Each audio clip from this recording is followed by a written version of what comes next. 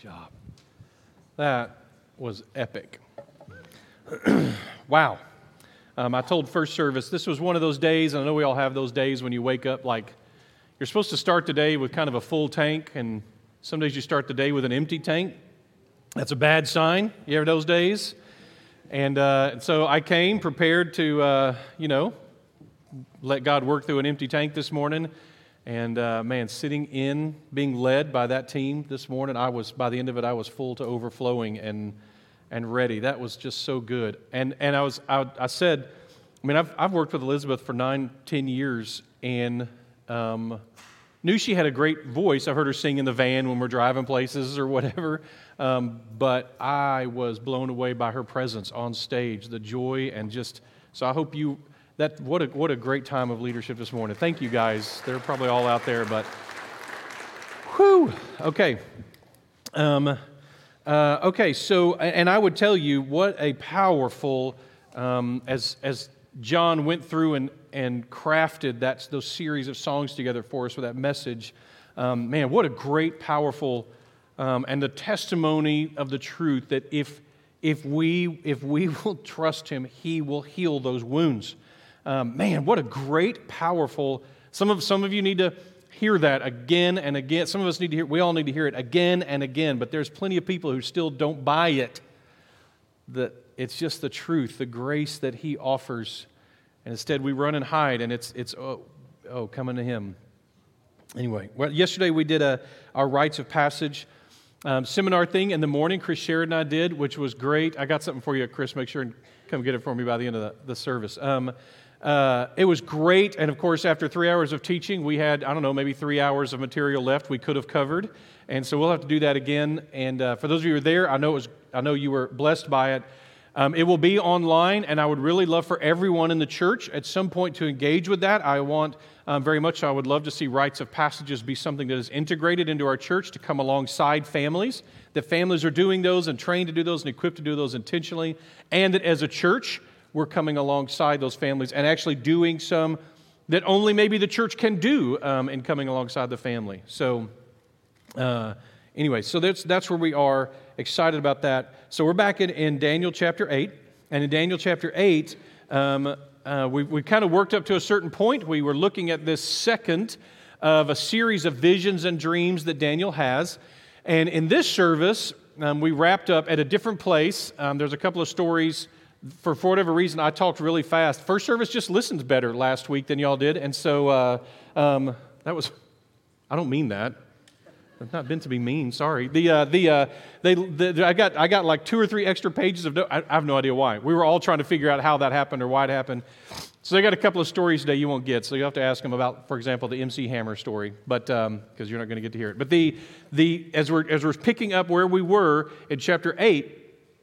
Going through this vision, and as the angel is unpacking the vision for Daniel, and so we had just gotten through that section, really where the Greek Alexander the Great has probably gone to Jerusalem, was going to conquer it, didn't, maybe because, in fact, of the vision that he had of the high priest of Jerusalem. And so we were picking up there after Alexander the Great. After Alexander the Great, if you remember, there's these horns that come out, and then after these horns come out, so his horn is broken off, and these 4 horns come out, and then from one of those horns, another horn grows, which is kind of weird, but that's where we are. These 4 horns are beautifully fit. The prophecy is beautifully fulfilled in the 4 kingdoms that rise up from 4 of Alexander the Great's generals, his commanders. They are, I think I mentioned them last time. Let me see if I've got them handy here. The Lysimachus, Cassander, Ptolemy, and Seleucus, those 4. And then as we're looking at them, at first the area of Israel, the Judean region, is owned by the Ptolemy branch of the Greeks. And just like Alexander, under his leadership, the Jews were kind of allowed to live in peace. Just take care of yourselves, don't bother anybody, pay your taxes to the Greek central governments, and we'll leave you alone. But at some point, another branch took over, because remember, they were fighting against each other all the time, the Seleucus. And then the story began to change. So we're particularly interested in them and they have what's called the Seleucid Empire. Do you have that, David?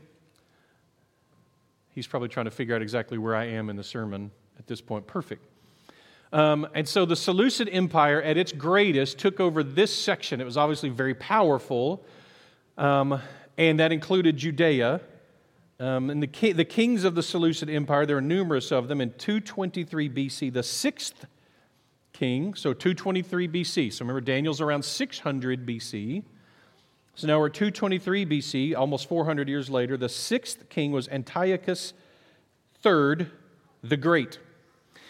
He fought against other Greek leaders, of course, because that's what they did, and the rising Roman Empire that was becoming powerful in his time. All you probably really need to know about Antiochus III is that his title, Antiochus III the Great, was a self-proclaimed title. He called himself Antiochus. No one else did, just him. So he was Antiochus the Great according to him. Verse 23. At the latter end of their kingdom.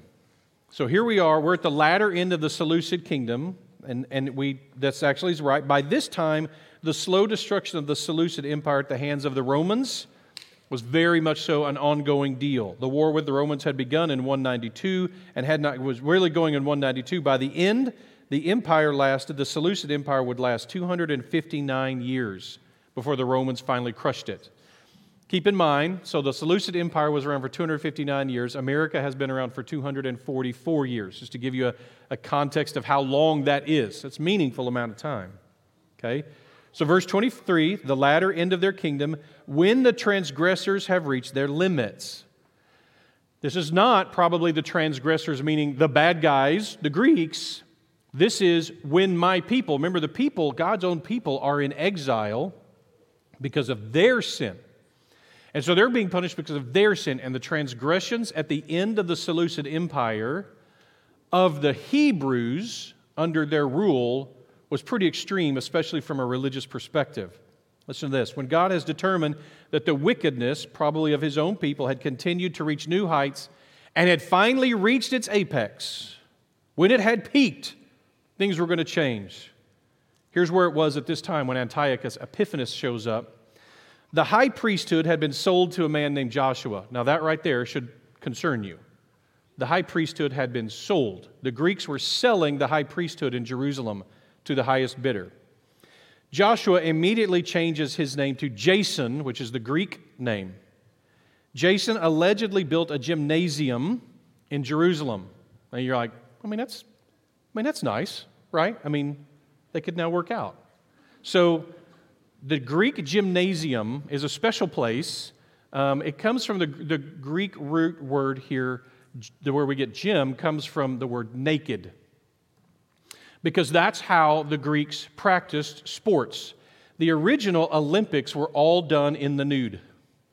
So you thought they dressed scantily today, right? You're like, I can't believe they're wearing that in public. No, they didn't wear that in public in the original.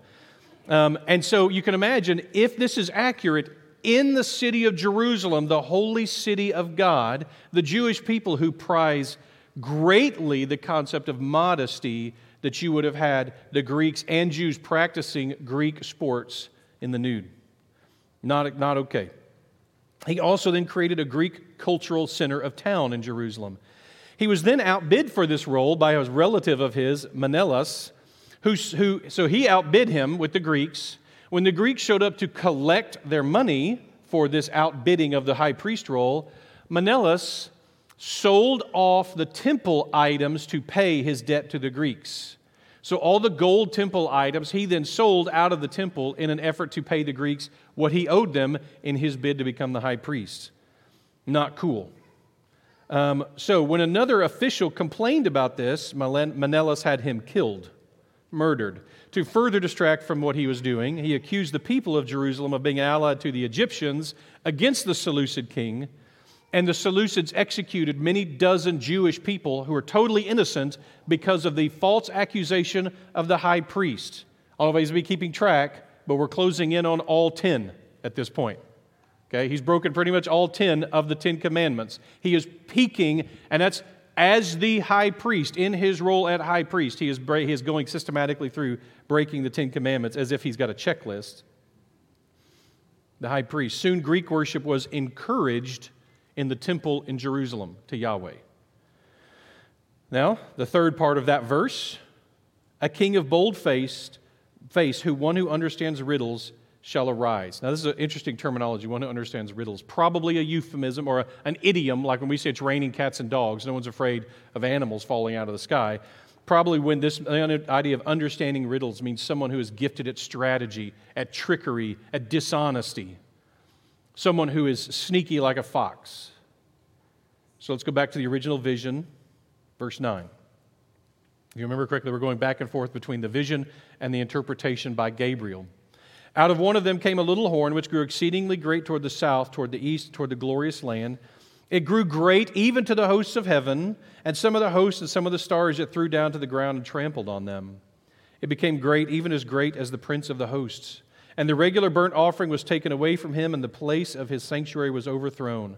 And a host will be given over to it together with the regular burnt offerings because of transgression, and it will throw truth to the ground and will act and prosper. Man, that phrase just leapt out of me this time. It will throw truth to the ground. This is a symbol of the Antichrist always. One of the roles of the Antichrists throughout history is to throw truth to the ground. To the degree we are embracing truth, we are following the God of truth. To the degree we are seeking to throw truth to the ground and bury it, we're serving the Antichrist. For us to be able to set free in truth is one of the ways that God heals us, which is a powerful testimony anybody who's experienced it could have. So the son of the great, the guy who called himself the great, Antiochus Epiphanes, he starts ruling in 175 BC, so well into the Roman war. He was the 8th king after his older brother was assassinated. He was actually probably connected, by the way, to Antiochus Epiphanes. He was actually co-regent with a son of his brother, who was an infant in 175 BC. So, in great patience, Antiochus Epiphanes waits until the child is 5 before having him murdered, so that he is his own nephew murdered, and so that he can be king by himself. That's who we're dealing with, right? High caliber dude. Okay, so he had campaigns to the east and west, of course, and to the Holy Land. He's famous, and you have to love this, he's famous for almost conquering Egypt. There you go. That's a good thing to be famous for, is almost doing something. And, of course, for persecuting the Jews. In fact, no one, unless you're taking a specific history class of this era, you won't hear of Antiochus Epiphanes, as powerful and great as he was, unless you're studying Daniel or the Maccabees, or like I said, you're a student of this period of time, because that's what he's famous for, is persecuting the Jews. People who worked under him gave him the affectionate nickname Antiochus Epimanes, which means crazy or madman. Okay? So that's nice. He clearly is an antichrist. He is of a type. We talked about it from 1 John, how the word antichrist is in plural, this antichrist's mindset. This idea that there's two kingdoms. Satan, in his utter lack of creativity, can only break, twist, or copy what God has created. If you have this image in your mind, if you're if you're a Christian who's under the impression, or your belief is that there's two great gods, there's this great evil God named Satan and this great good God named God, or Yahweh or Jesus Christ, and you pit them and they're like, oh, they're in this great wrestling match. That is not the truth. Satan is a created being. He is absolutely limited in every way. Only God is unlimited. God creates, He envisions, He speaks into existence. All Satan can do is twist what God has made, or inspire or tempt us to twist what God has made. God makes something good. Satan is always going to offer counterfeits, but that's all he can do. Satan could never invent a Rolex, but he could inspire a bunch of people to sell Rolexes on the side of the road for $10 a pop. That's the best he can do. They're not a real Rolex. If you're getting it for $10, it's going to turn your arm green. But it looks a little like one, and it feels a little like one, and in the moment you can fool yourself into thinking it's a little like one, but it is not the good thing that God has created. This is the best Satan can offer. So he looks over at God like a little kid who's driving the little car steering wheel with the little beep beep horn, while the dad is over here really driving, and he goes, I'm driving too. See, I'm driving. He says, I've got a kingdom. You've got the kingdom of heaven. Well, I've got a kingdom. It's this kingdom on the world that I'm going to run the show here. And God sends His Son, and Satan goes, oh yeah, I've got little incarnate sons as well. These little antichrists who I drop and I bestow top power on them, and they run my kingdom on earth. That's all he can do is copy. Antiochus Epiphanes is one of these counterfeit son kings on earth that Satan gives power to. We see multiple of them throughout history. That's what we're talking about when we talk about this rotation of these antichrists, these people who Satan inspires and empowers to lead. He's the power behind them. Antiochus Epiphanes is not the most important king even of the Seleucids, which probably many of us have never heard of until we're studying Daniel, unless you lived in Judea and Samaria, in which case Antiochus Epiphanes was the devil. He leaves a failed campaign in Egypt and comes back to Judea to find these two high priests essentially in civil war against each other.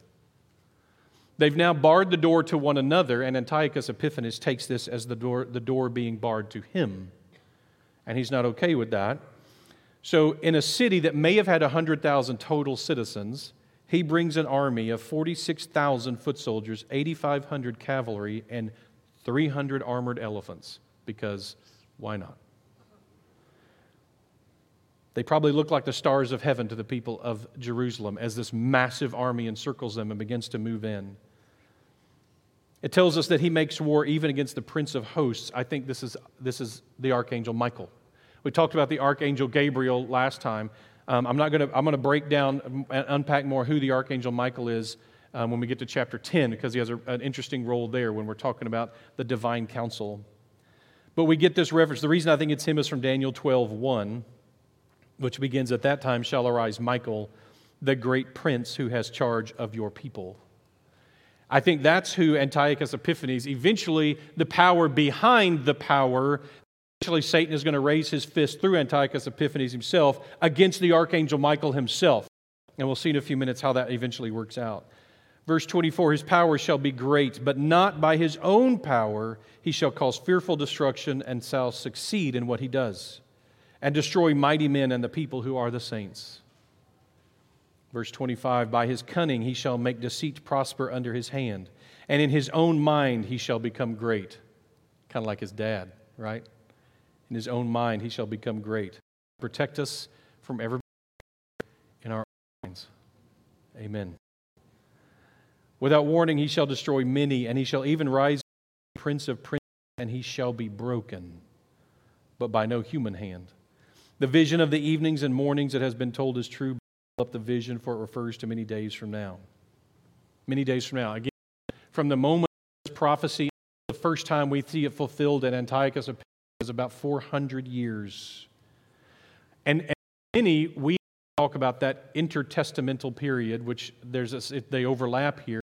I grew up, this was 400 years of what? Silence. You did too, apparently.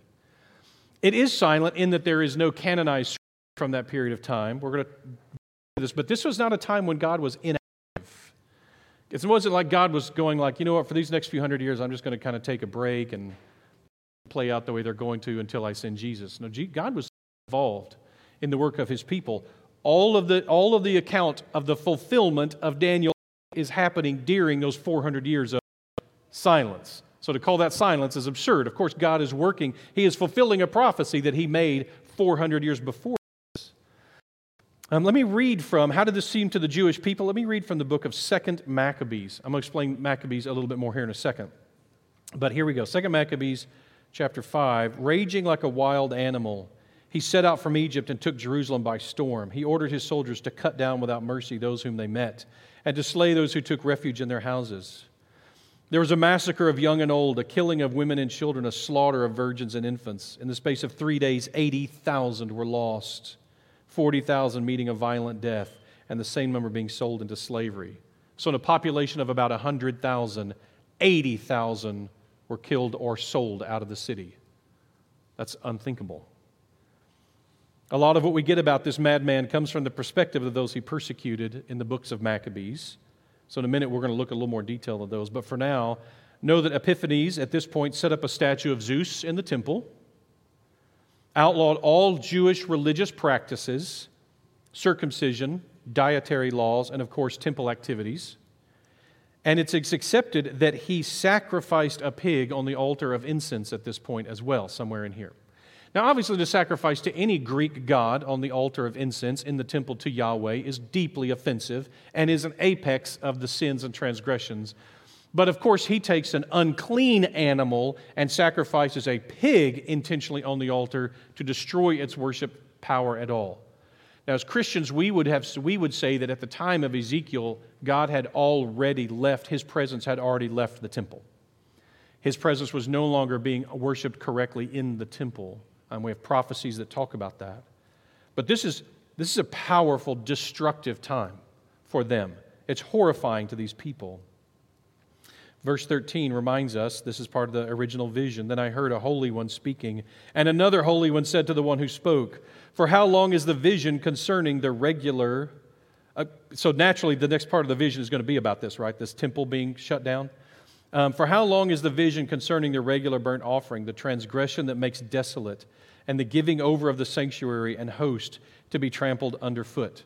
Now look at this verse. I love this. So weird things stand out to me in passages like this. I don't know if they do to you as well, but strange things do. I don't know that we would have had a really great context for this until the last 6 months or so. But here's what I realized. So Daniel is being given this vision, and Gabriel, who is in the vision with him, is explaining it to him. That's the whole population. There's the voice from the waters, Daniel, and Gabriel in the vision. But apparently, in this Zoom call of a vision, there were at least 2 other people in the meeting who Daniel didn't know were there, and they forgot to mute their mic before they asked each other a question. This is exactly how this feels to me. Daniel's sitting there with Gabriel, and they're talking, and Gabriel's explaining it to him, and all of a sudden there's this voice that says, "Hey, how long is the vision concerning the regular burnt offering?" There's a holy being who's now talking, and they're talking to another one of the holy beings. They're talking to each other. And the picture of this, I think, is perfect. And so then he's asked this question. Well, of course, that's what he asked. But this is not either Daniel or Gabriel. Someone else is watching, and this is the question they want answered. How long is this going to last? What's the situation? Of course, this is the question. And this is where the Maccabees come in. We have accounts from the books of Maccabees. So the books of Maccabees are a series of books written by different authors with various agendas related to the history or the people or the poetry or the philosophy of those events connected to the Maccabean revolt, which was against the Greeks. There's a total of 8 of them. They're not always booked that way, but there's a total of like 8 of them. And the first 2 are included in many Christian gatherings of documents, although typically not Hebrew ones. These 2 are included along with 5 other books, not the other books of Maccabees, but 5 other books in the Roman Catholic Bible. So if you're Roman Catholic background and you have a Bible from the Roman Catholic Church, or if you have friends who are, they're going to have a series of about 7. They're going to have 7 books in the middle of their Bible that are different or in addition to the ones that a Protestant Bible would have, and typically in addition to one that Hebrew Bibles would have as well. And so in the Roman Catholic world, tradition and Scripture are treated as almost equal. And so these books are treated with great respect and great authority in the Roman Catholic world. For us, we would say they are interesting, they're fascinating, they're not inspired Word of God. We don't treat them as authoritative like we do the 66 books that we have. But they're still interesting to read and understand. But according to the books of Maccabees, here's how the story went. So a Greek officer, now that it's been required that there's no Jewish practice of faith, only Greek practices, that a Greek officer goes to a city northwest of Jerusalem called Modin. Now Modin is truly a tiny little village outside of Jerusalem. It's not even like, Dallas and then Tyler. It's more like Flint. Okay? It's a little place, relatively insignificant. And they tried to enforce Greek worship. So the Greek official shows up. Hey, you guys aren't doing Greek worship the way you're supposed to. Y'all need to start doing Greek worship. He doesn't need to bring an army with him. He has the power of the Greek name behind him. So he says this, and Mattathias, the priest of that little region, says, no.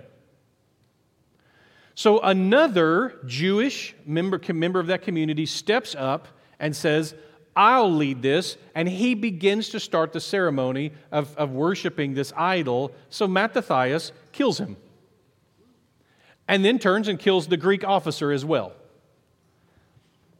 tearing down, according to 1 Maccabees 2:27, tearing down the idol, Mattathias preached, "Let everyone who is zealous for the law and who stands by the covenant follow me."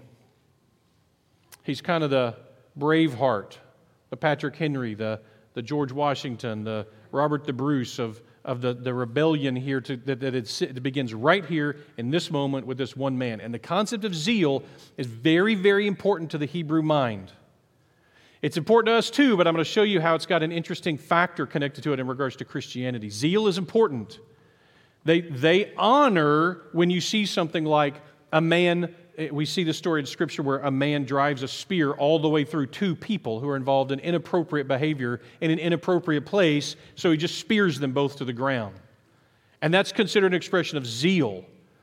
It's a glorification of the law. We don't play with this. It is the passion, almost recklessness. In fact, there's a fine line between reckless, meaning the failure to measure, to reckon is to measure, to wreck, the failure to measure, or to measure and pay the cost anyway. And there's a section here that there's almost like, when you kill this man and the Greek lord who has come to impose, the Greek officer who's come to impose Greek law, you have then, in poker terms, gone all in. Right? There's no way out of this. This is it. He has just declared war on the Seleucid Empire. So he begins to gather an army around him. This is the picture. By the way, you remember the concept of zeal. There's one passage, so there's a prophecy about the Messiah that, quote, "Zeal for your house will consume him." Right? And when Jesus puts together the cords and the whips and he drives the money changers, the thieves, out of the temple area, that's when his disciples, who never know what's going on, for the first time ever, they're like, hey, I remember this. It says that the zeal for God's house would consume him, and look now. That's what they're talking about, is zeal, passion, jealousy, uncompromising, unwavering. Jesus had a follower who is identified as the zealot. The zealots were an organization of people within the kingdom at this time that was fighting. They were fighting for the purity of the Jewish people against the Greeks. Later, against the Romans, there'd be a group called the Sicarii, who were zealots who carried around a little curved dagger everywhere they went in case they ever caught a Roman official, or even more so, a compromising Jew in a dark alley alone. That's zeal. But there's an interesting connection here in Romans 10. Look at what the Apostle Paul says about this concept in Romans 10. "Brothers, my heart's desire and prayer to God for them is that they may be saved. For I bear them witness that they have a zeal for God, but not according to knowledge." So his people are zealous, and he's proud of how zealous they are about the law, but the problem is they're missing something. The zeal is good, but not alone. Verse 3, "For being ignorant of the righteousness of God and seeking to establish their own, they did not submit to God's righteousness, for Christ is the end of the law for righteousness to everyone who believes." See, there's a wisdom and a knowledge that comes with the grace and message and gospel of Jesus Christ. It's why we aren't zealous for the law, we are zealous for the grace of Christ. Which is it's a weird type of zeal. It's not the type of zeal that's going to cause you to spear someone to the ground. That's not normally going to be the correct expression of the zeal of Jesus Christ, because that's not the type of zeal He expressed. Passion, yes, but always measured and counted and followed through with grace and mercy in it. He's driving people out of the temple with a whip, not a sword. His word is His power, and that's where we find ours as well, through the power of the Spirit. So, this zealous Mattathias in 167 BC, Antiochus is still alive, by the way. He's picking a fight with the madman himself. Mattathias led a revolt and was given the name Maccabees. Maccabees means the hammer. So you automatically, if you're like me, you picture this. But now we'll have a little game of who wore it best. An artist rendering of Mattathias is this. Okay? So pretty similar. Turban's extra. But Mattathias Then he begins to lead this revolt. He dies a year later, but one of his sons, Judah, takes over. At first, this was just guerrilla warfare, just fighting like in the trees and in the forests, but Antiochus did not take them seriously at this point. So he sends a very small force with an inept general to defeat them. Judah wipes them out. So if you know Antiochus Epiphanes, after just our first talks, you know what Antiochus Epiphanes does next. The next thing he does is send 60,000 soldiers with his best general to conquer this little rebellion. So they show up. The Jewish rebels had maybe 12,000 soldiers, 5-1. They were fighting on terrain they knew, which is certainly a huge advantage.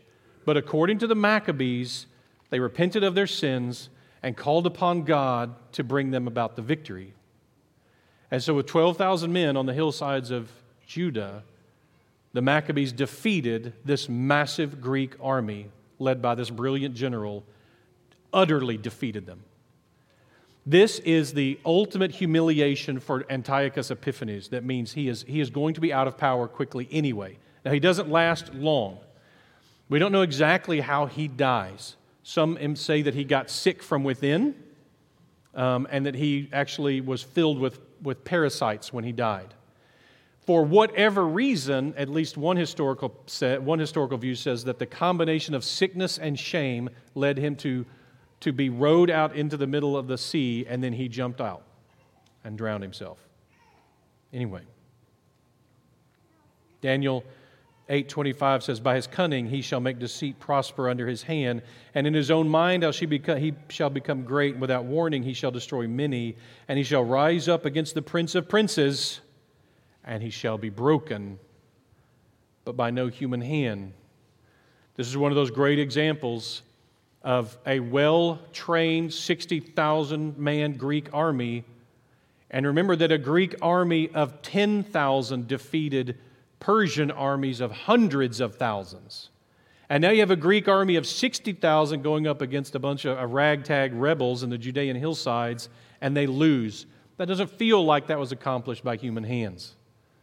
It may be that he offended the Prince of Princes, who sent the Prince of Hosts, Michael, to defeat Antiochus' army.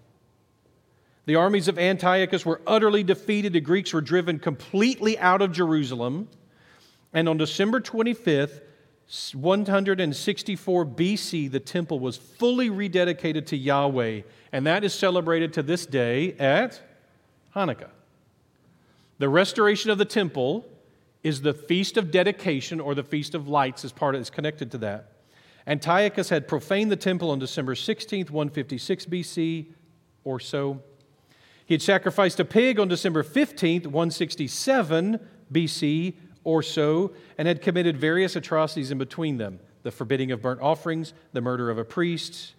And then we get Daniel 8:14, "And he said to me, for 2,300 evenings and mornings, then the sanctuary shall be restored to its rightful place." So there's the answer for the voice who forgot to mute his Zoom call. How long will this go on? Well, for 2,300 evenings and mornings. But there's a problem. 2,300 doesn't match up. So 2,300 represents about 6 1/3 years, and there's no way to do the math from any of the dates that make 6 1/3 years work. At least not perfectly.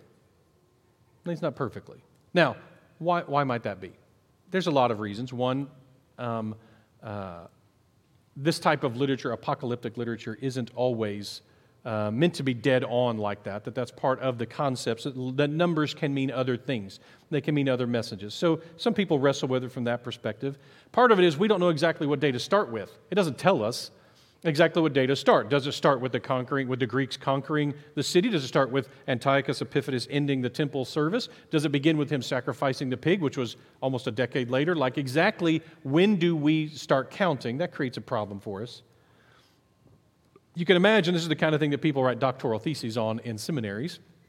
So I got to read one that made an excellent case for this. When you see the phrase, for 2,300 evenings and mornings, as a good Jewish audience, certain things should begin to come to your mind. When you hear the phrase evenings and mornings, what do you begin to think of? Anything? When do you see that phrase in the Bible? Creation, right? Evenings and mornings. So you have the evening and the morning, and that's day one. And then you have the evening and the morning, and that's day two, etc., right? Well, there's an application that the Jewish people took from that. Days are broken into two parts, evening and morning. That's how they do it, evening and morning. You really want to get confused, go to Israel where they start the day in the evening and they end the day in the morning. It's very confusing for us Westerners. It makes a lot of sense. It means they're resting before their day begins. We collapse into our beds at the end of the day, right? They start with the evening. Sunset begins a day. So what we would call Friday at sunset, that's Saturday evening. Then you have Saturday morning, and then you have Sunday evening. It makes the whole resurrection, death and resurrection of Jesus Christ make more sense, the timelines, when you understand this. I don't want to get off on this too far. But so because of this, they had a practice that they did. What else happens evening and morning? I know? The Jewish people? You're quiet. Yes, the sacrifices. You have the morning sacrifice and the evening sacrifice.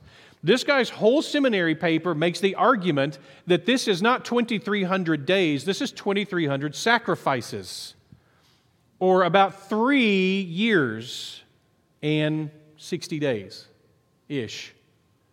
Well, the gap to the day between the ending of the temple sacrifice and it being reinstated is probably about 3 years and 10 days-ish.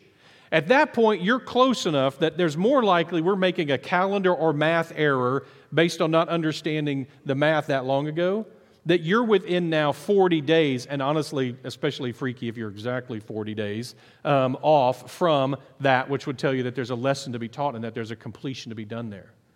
At that point, now we're looking at dates that begin to make a lot of sense. So it's intriguing.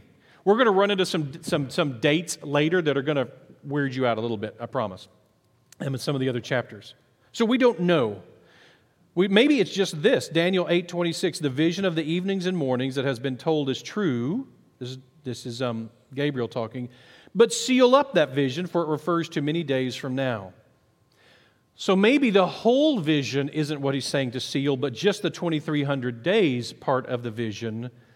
And maybe that part wasn't during the 400 years. Maybe the nearness of time of the temple being shut down is coincidental. And then instead, that's talking about something else. A lot of times, days equal years in biblical prophecy. And so maybe what we're supposed to be doing is counting down 2,300 years from some significant event. Maybe if it's from this time, then we're closing in. If it's from the destruction of the temple in AD 70, when the temple is destroyed, maybe the year 2370 is going to be a big year for everybody who's around for that. We don't know. We also don't know for sure that it was December 25th. Some say December 10th. That would get us closer. We don't know. Actually, we don't know for sure even if it was 164 or 165 BC, though most people claim 164. So again, if you're sitting there going, this is giving me a headache. Well, you and Daniel both. Verse 27. And I, Daniel, was overcome and lay sick for some days. Then I rose and went about the king's business, but was appalled by the vision and did not understand it. Now, he doesn't understand it. Now, granted, he's 400 years before Antiochus Epiphanes. So he's not going to get to see the first go-around, or at least maybe the first go-around of this vision being fulfilled. It's going to be another couple of hundred years before a second go-around when Titus comes in and destroys Jerusalem and does a lot of the same things where that happens. He's not going to be around for Adolf Hitler. He's not going to be around for the Muslim invasion. He's not going to be around for these different things that could all be also fulfillments of some of these very same events, and I believe are in different ways. But Daniel is sitting here experiencing this, and I love the reality of Daniel that we get to know him. I don't know about you guys, but when I read fiction, and often now, and because I don't have as much time to read fiction, I listen to fiction. And so, I'll get a book, an audio book, and I listened to one not long ago that was a total of like 90 hours of listening through this book. And I get to the end of a book like that, and it's over, and I'm just heartbroken. I'm like, I miss those people. Like, we went through a lot together. Where are you now? Like, I'm very sad and kind of brokenhearted when I'm done with a book like that. I feel that way very much about Daniel. I feel like I'm getting to know this guy. You guys feel that? The sense of like, I'm getting to know this person, Daniel. He doesn't have some great collapse like David does, or he doesn't deny his Lord, but he is so human. And at the end of this event, at the end of this vision, here you have him spending 3 days just on his face, on his back, exhausted and sick. And something struck me this week that I'd never seen before.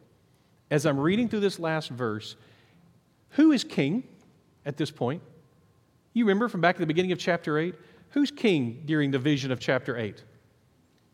Remember, it's Belshazzar, the idiot grandson of Nebuchadnezzar, who, as far as we know, has nothing to do with Daniel for the 3 years of his reign. He doesn't seem to know who Daniel is when the writing on the wall scene happens, right? Look at what Daniel says here. I was overcome and lay sick for some days. Why? Why did he get up? Then I rose. Why did he get up? To go do the king's business. As far as we know, I only know of one time when Daniel does the business of Belshazzar the king. Only one time when Belshazzar the king calls Daniel from his rooms. Can you imagine that what may have happened here is that Daniel has this vision. He's sick for several days. He's exhausted. He's worn out. He's appalled by what he's seen. And then the word of the king comes, hey, Belshazzar wants you. And Daniel comes walking into this room where this big party is being held, and there's writing on the wall, and the writing on the wall essentially says, what I just told you was going to happen, it's now. That ram with the 2 horns, yeah, that starts now. The Daniel comes out of that experience and immediately comes into this room, and that's why Daniel's so calm about all of it. Like, oh yeah, look, it's happening. Just like he said. In fact, it's twice, the Medes and the Persians. Wow, this is exactly what he said was going to happen just a few days ago in the vision. What a cool thought if Daniel is experiencing it right together like that. Makes one of those like hair on the back of your neck type of things, at least it does for me. The timing of it. God offering up to Daniel the comfort in advance. I know what I'm doing. I know what is coming. Daniel gets to walk into the room where God has had it written on the wall that a kingdom is ending around his ears and a new kingdom is starting and everything about world history is about to change. And Daniel goes, that's what he said. Just exactly the power of prophecy intended. So for us, that when I cannot imagine a better time, maybe since the 1800s in American history, when it's valuable for us week after week to be being reminded, there is a God, and He knows what's going on, and He's in control. None of this it's going to spin out of our control. Sure, happens all the time. But it's not going to spin out of His control. And we as His servants and people in His kingdom can be calmly engaged with a peace that doesn't make sense to the rest of the world. We get to continue to be zealous in grace in the midst of this. That's my prayer, that God would gift us with that type of zeal and that type of grace. So stand with me, if you will, and let's pray together. That God would provide this. Father, you are a loving God, and you're a God who takes care of His people. You reveal yourself in mysteries. You save your people in like no God can. And you also humble us. And Lord, I pray that for us, that we would find ourselves in a time of great concern and a time where many people are afraid, to know that we can rely on you. And we can rely, at least to a certain degree, on your people. God, that as we sang, that when we trust in you, you will heal our wounds. You really do, and you really will.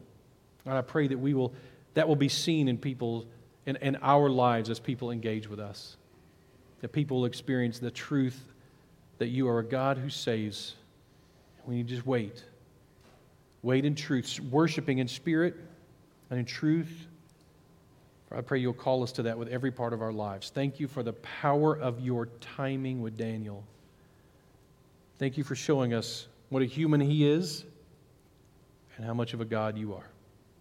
And I pray we'll find rest and comfort in that, even as the rest of the world panics, because their king is a king of twisting and turning and lying and perverting. But our king is a God of order who loves and who gives and who sacrifices generously. I pray, Lord, we're good ambassadors of yours, especially in times of difficulty. And I pray this in the name of your magnificent Son. Amen.